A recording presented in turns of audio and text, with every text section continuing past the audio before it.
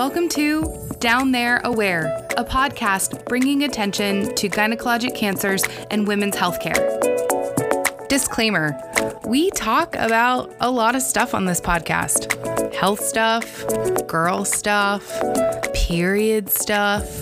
So if you don't want to hear that, you should turn us off.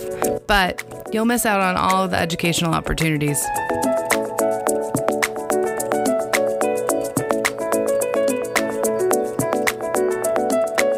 Thank you for joining us on our podcast today. If you listened to episode 1 last week, you are familiar with Alex's cancer story. This week, she has asked me to discuss my perspective in learning about her cancer diagnosis and to share with you a little bit about being an advocate and a caregiver. I'm Mary, Alex's mama. Alex has dealt with several medical anomalies in her relatively short life, but cancer was never on our radar. We both inherited hypertrophic cardiomyopathy, HCM for short, which is a genetic heart condition that runs rampant on my mother's side. It's the condition often found after an autopsy is performed on a young athlete who suddenly drops dead during training, even though there is no history of a heart problem. Additionally, Alex was diagnosed with a serious neurological condition at the age of 15. Because of both of these medical issues, we have spent a great deal of time in hospitals and doctors' offices, as well as an inordinate amount of time researching these specific conditions and various treatment options. The phone call Alex described in episode 1, wherein she broke the news about her cancer diagnosis to her dad and me, came out of nowhere.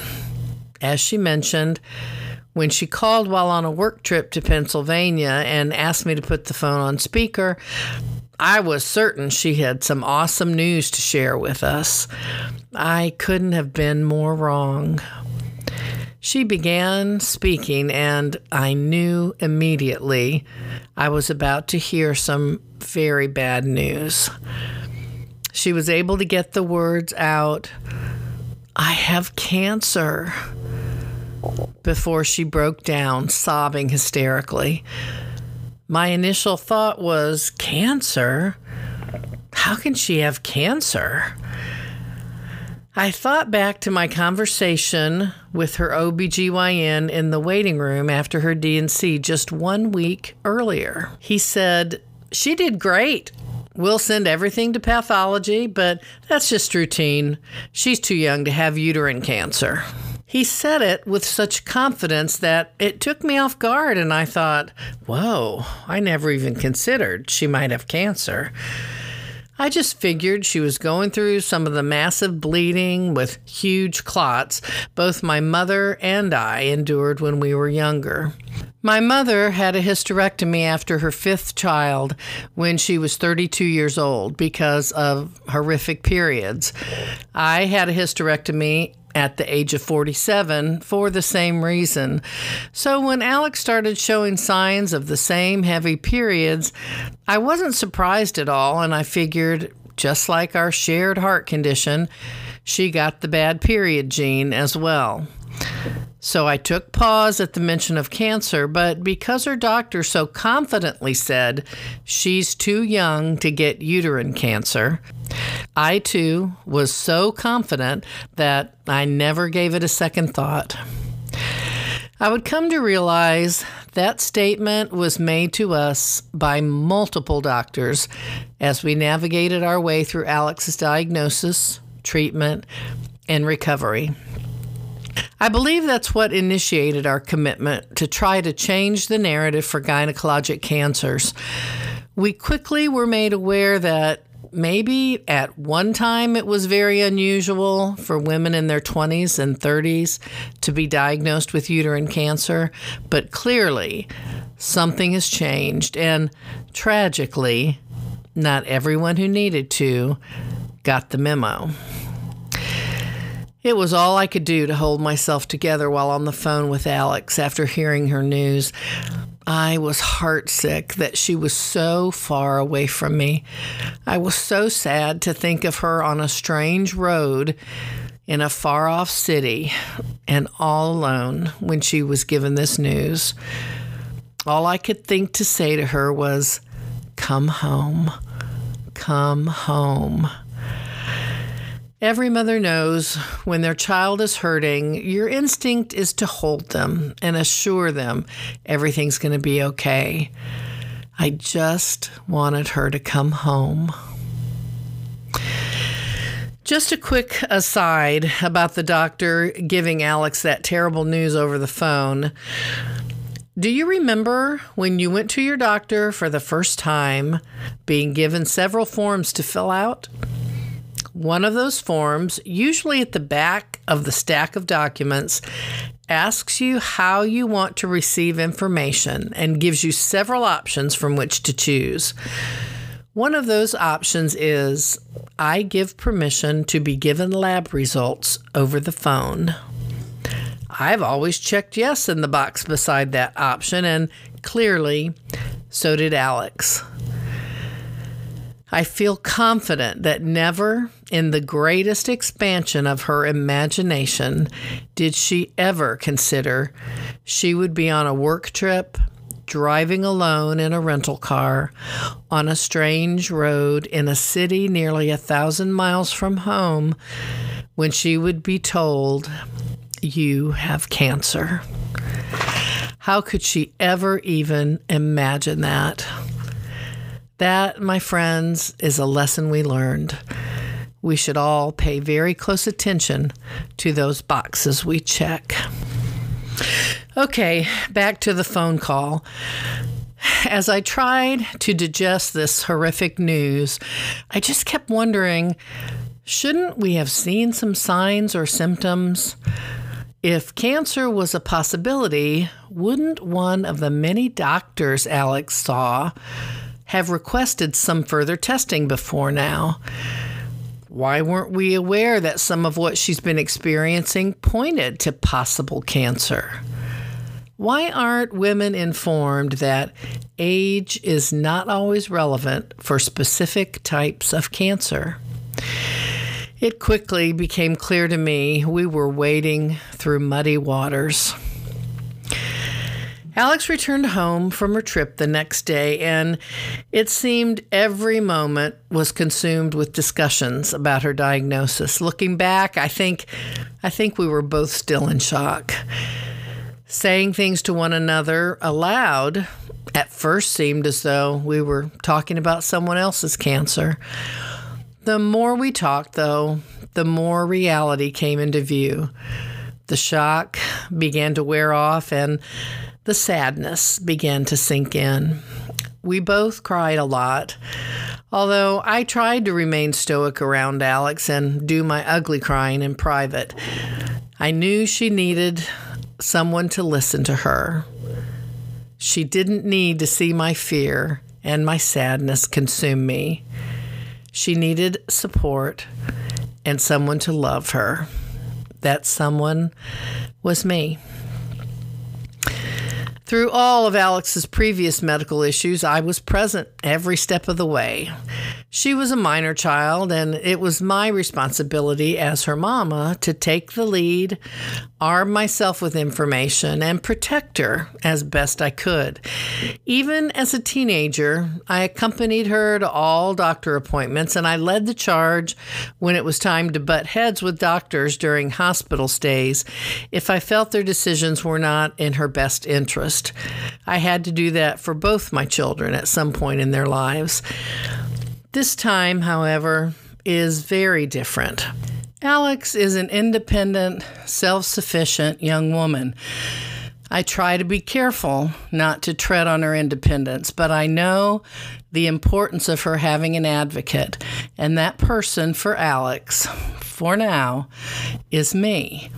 When she's married, it will be her husband, but until then, it's me. That doesn't mean she isn't capable of advocating for herself.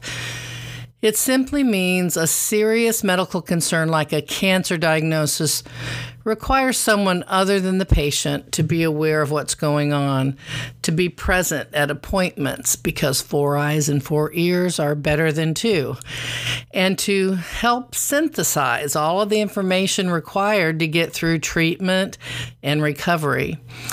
Sometimes I play the devil's advocate. I ask some of the tougher questions and push a bit for complete answers or clarification in order to allow Alex to preserve that amicable relationship she has with her doctors.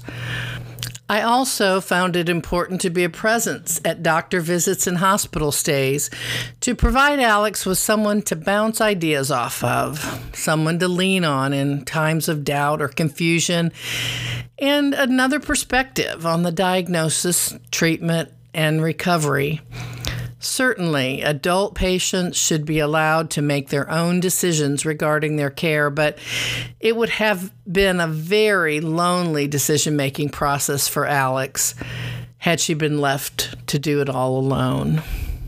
Alex and I spent countless hours researching her medical condition and available treatment options.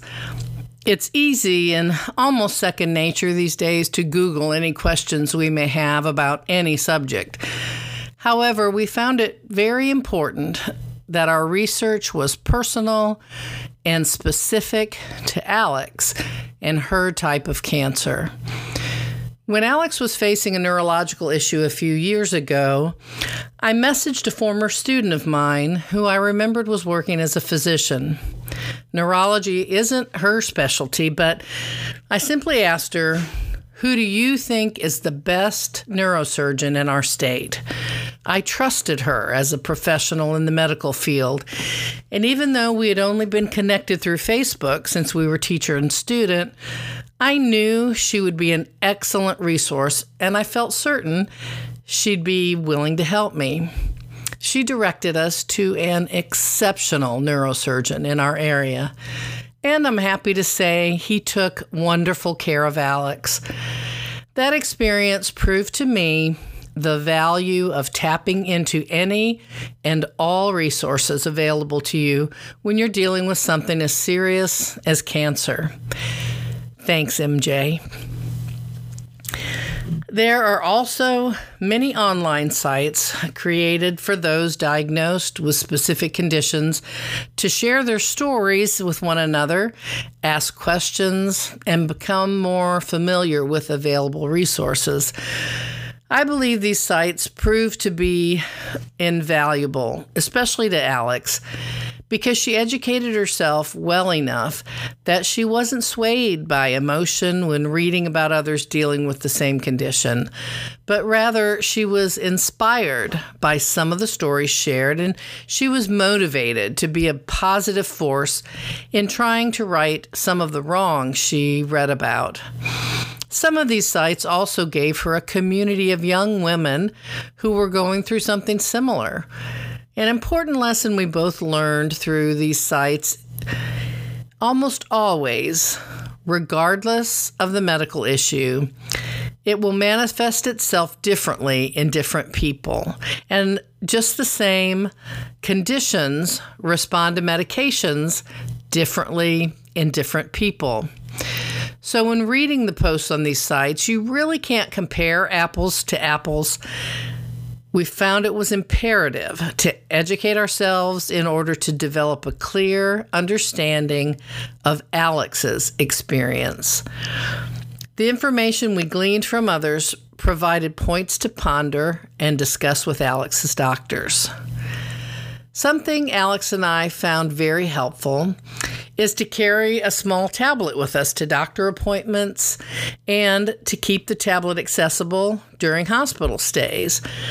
It's very difficult to remember all the information doctors give you and all the answers to the questions you ask.